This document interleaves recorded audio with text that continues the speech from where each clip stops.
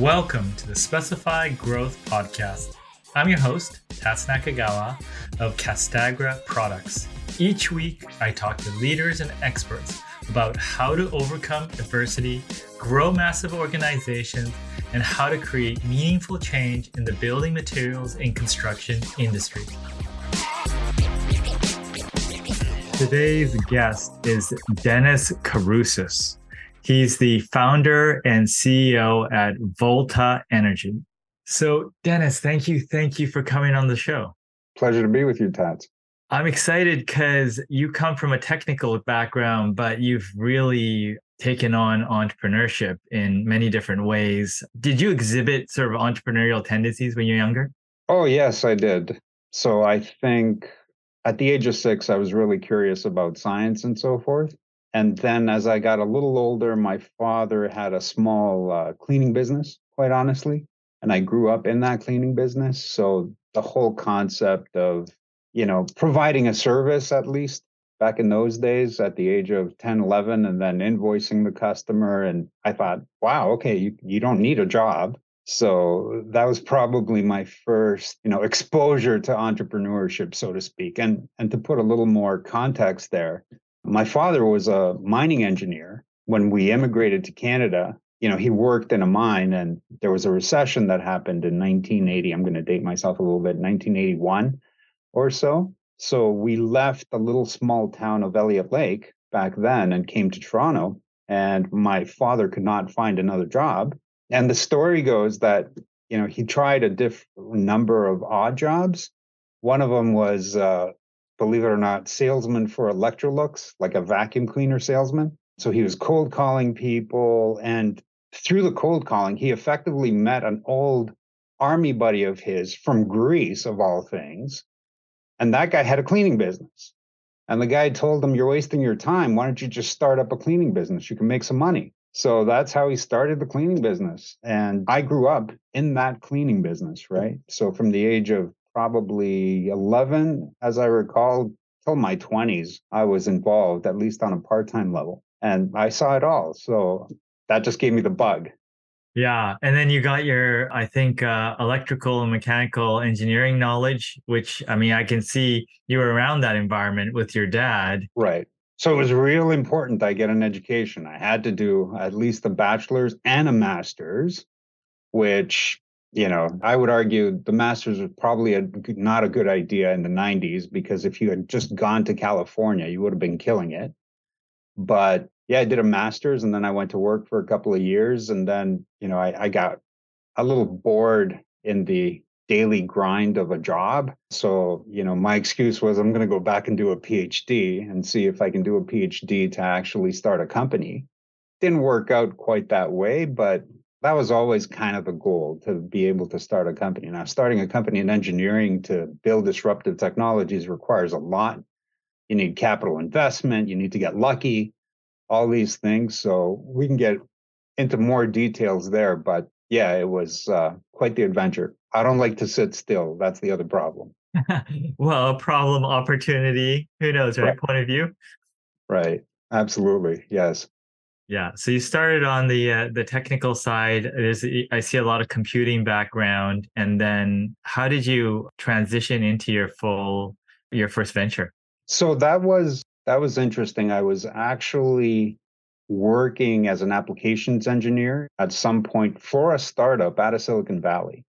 And then I kind of saw, the disruptiveness that could be generated. Now, that startup was obviously very well funded, but I got even more of a bug at that point, and maybe a little cocky, quite honestly. But I said after about a year, I'm going to go and do my own thing. And good or bad, at the time, it was a decision. I was probably very naive and cocky at the same time, but I learned a lot of lessons along the way. So I think in 2008, I quit my job effectively. I tried to do a number of different things. Eventually, I ended up starting Volta. And we raised a little bit of capital, mostly from friends and family. The idea was to build EV charging systems, believe it or not, back when there was probably a couple hundred EVs in circulation.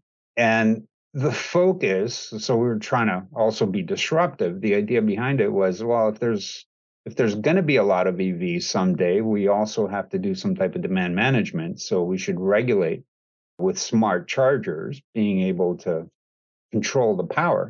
Got a couple of patents, built some prototypes. In fact, that's one of the very first prototypes right there. Mm. But yeah, we fell flat on our face and got very little market traction.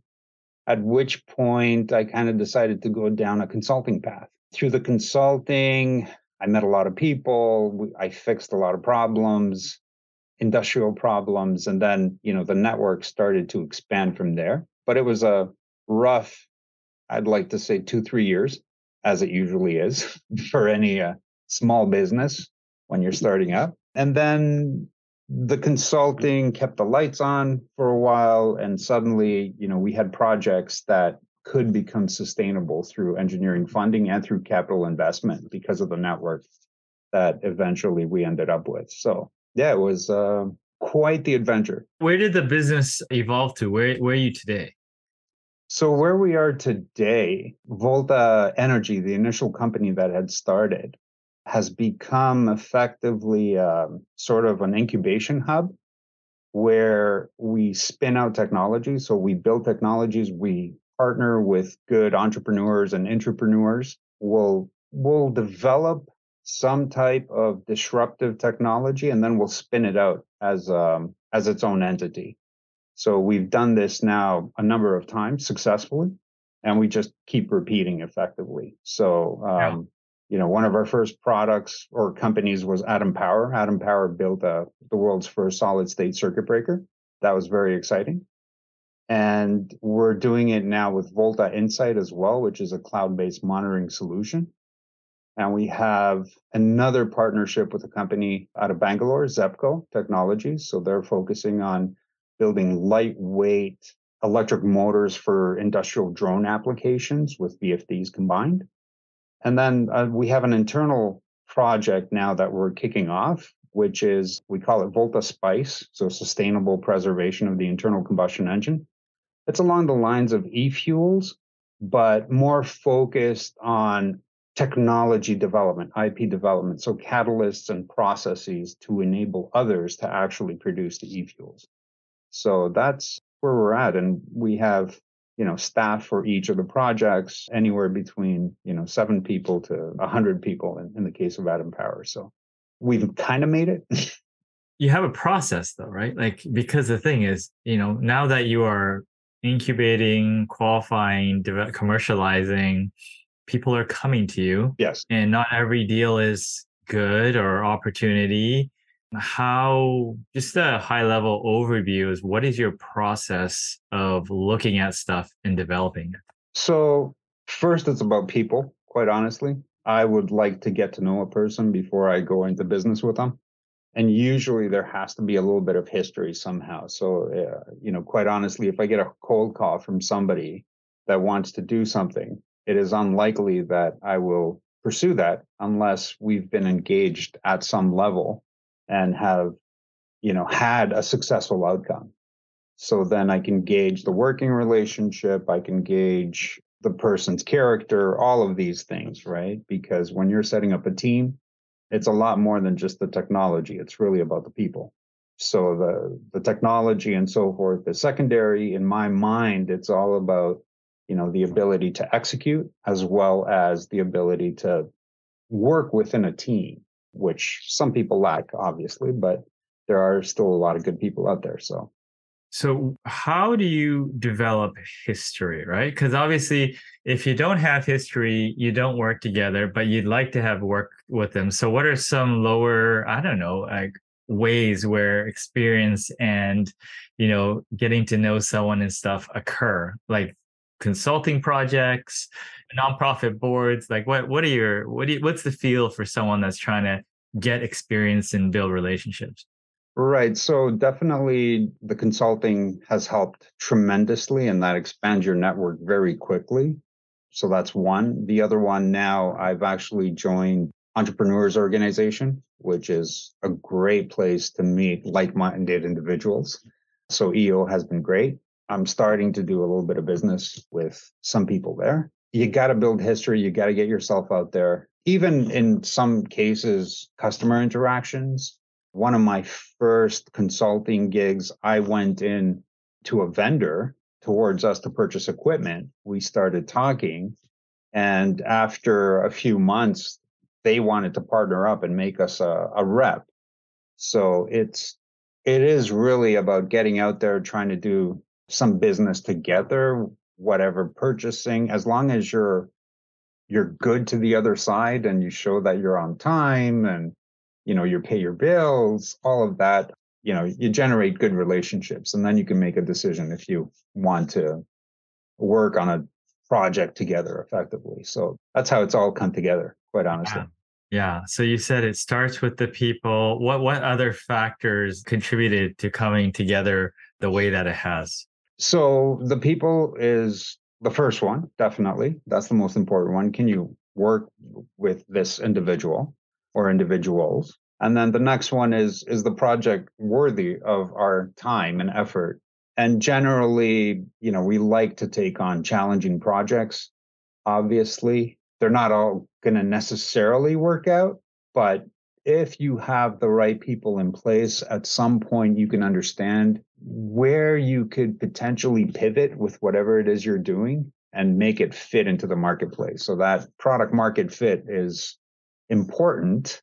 I believe in general, entrepreneurship is the effective management and optimization of the resources that are available to you, right? So people, ideas, concepts, what the market is looking at in general. So, I mean, if you went into web development in 1990, you probably would be somewhat successful, right? So choosing the right market and then focusing on it, you could achieve something. That's the goal. So number one is people, and then there has to be some type of good idea within a marketplace that's expanding. Yeah. With your company, I mean, obviously you take it from, grinding it out, figuring out what's working, and then trying to operationalize it. Do you work through a framework for that? Or is it what's your process? Yeah, I think I can't say we've solidified a framework. I would say that one, meet people, good idea, start doing development, right? And then you gauge everything as you go. So, is our design methodology as we attempt to develop something and commercialize it, is it working and is it working fast enough? And once you get to a state where, yeah, I believe we can sell this in the marketplace, so minimum viable product, right? Have we got a minimal viable product that somebody will actually pay for? That is probably the first step into the business on that side, past the engineering. And getting that first customer, I mean, there's a bit of luck associated with that, obviously. So then you start pounding down doors, leveraging your network, and seeing what is out there. And getting your first customer is always going to be the hardest thing that you ever do in any business. Maybe there's some examples on what it means for something to be working fast enough, because that makes sense, right? Because some things could work on a smaller scale, but maybe when you look at the model, it's just not going to support each other. What's an example of the speed and how you've quantified that? Yeah, and speed is a relative thing. I mean, if you're trying to sell soap online, and I'm just using this as an example, right? You could probably get that business up and running if you have the right marketing and so forth within a few months, potentially, right?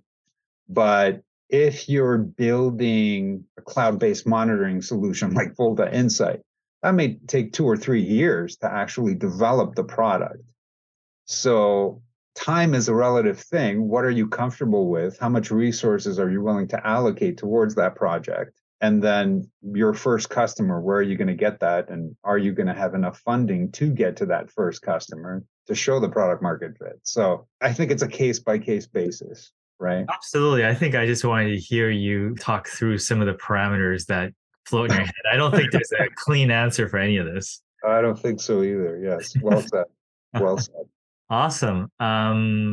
You said get yourself out there is one of the most important things. You said you joined some networks. What other things have you done to get yourself out there or your business out there? What's been your path to market? So it has quite honestly been the majority of it, our internal network, getting anything off the ground. And then a little bit of marketing, and we've started to focus more on marketing on LinkedIn.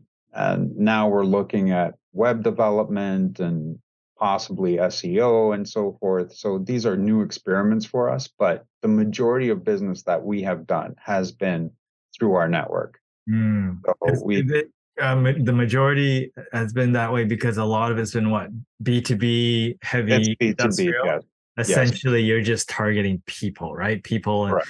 opposed to something that, like you said, you mentioned soap, where marketing plays a bigger factor. Sales or business dev is a bigger factor, is these larger transactional sort of things.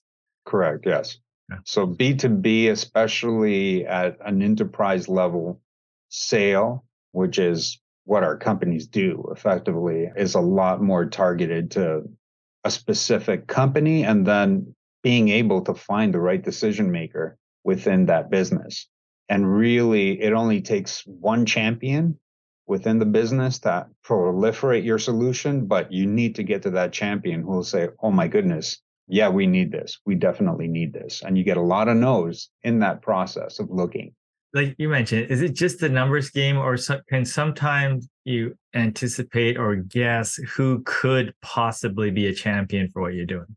You could definitely guess. In the case of Volta Insight, for example, we focus on reliability of electrical distribution systems. So we have condition monitoring for critical assets. The bigger companies now have reliability engineering teams.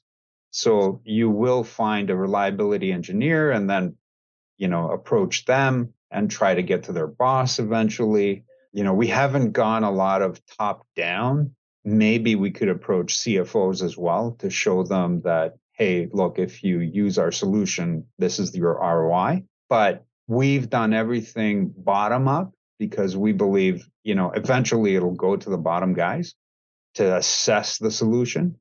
So we start there because we're small, right? We haven't gotten the mass traction of Salesforce, for example, right? So we want the techies within the company that will say, yeah, this is valuable to us. And then, we try to escalate from there. That's how we've been doing it. Yeah, I mean, when you approach, in your situation, you call techies. Is there a specific approach that works with, techies versus others, or is it just similar across some of your ventures, or is something very unique about selling a bit more of a technical solution? Yeah, I think the technical solution, you have to find a person that you could actually speak to. Now, and when I say speak to, they actually understand your jargon, right? Because you're going to give them a slide deck with voltage and current and all these other things. And if you just go to the CFO, for example, they want to see the ROI page. But if you give them all this other stuff, they're going to pass it on to some engineer and say, is this really true? So we start the other way. And a lot of times maybe we find people that are not technical, for example, but they will refer us eventually to somebody who is technical who can say, yeah, well, I like this, I don't like this. So one of the best examples, our biggest customer is I can't say the name, it's Yeah, of course. confidential, but um, they had our first meeting with them. It was like a lot of division heads, and it was, let's say, 5 of them.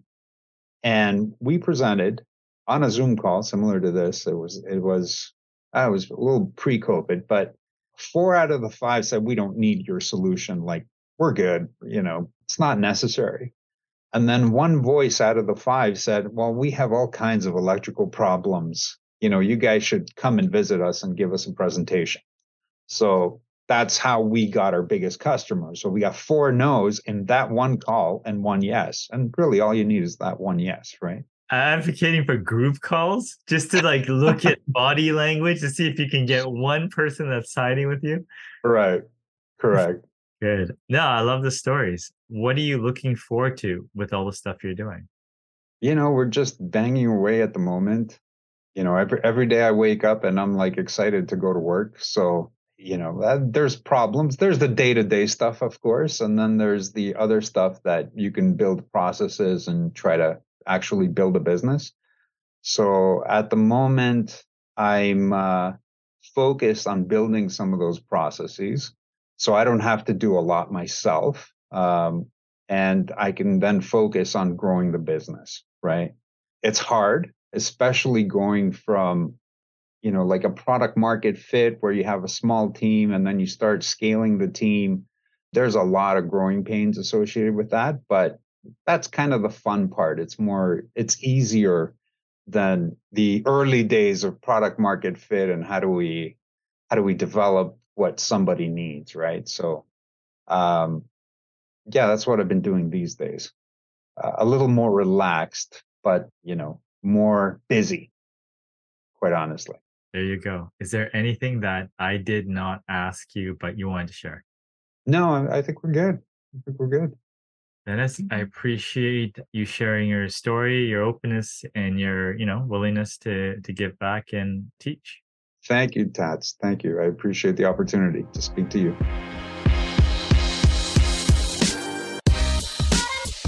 Thank you for listening to the Specified Growth Podcast today.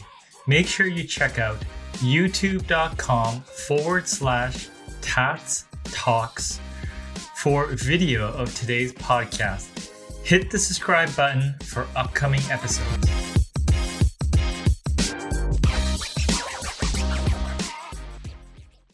This podcast is a part of the C-Suite Radio Network. For more top business podcasts, visit c-suiteradio.com.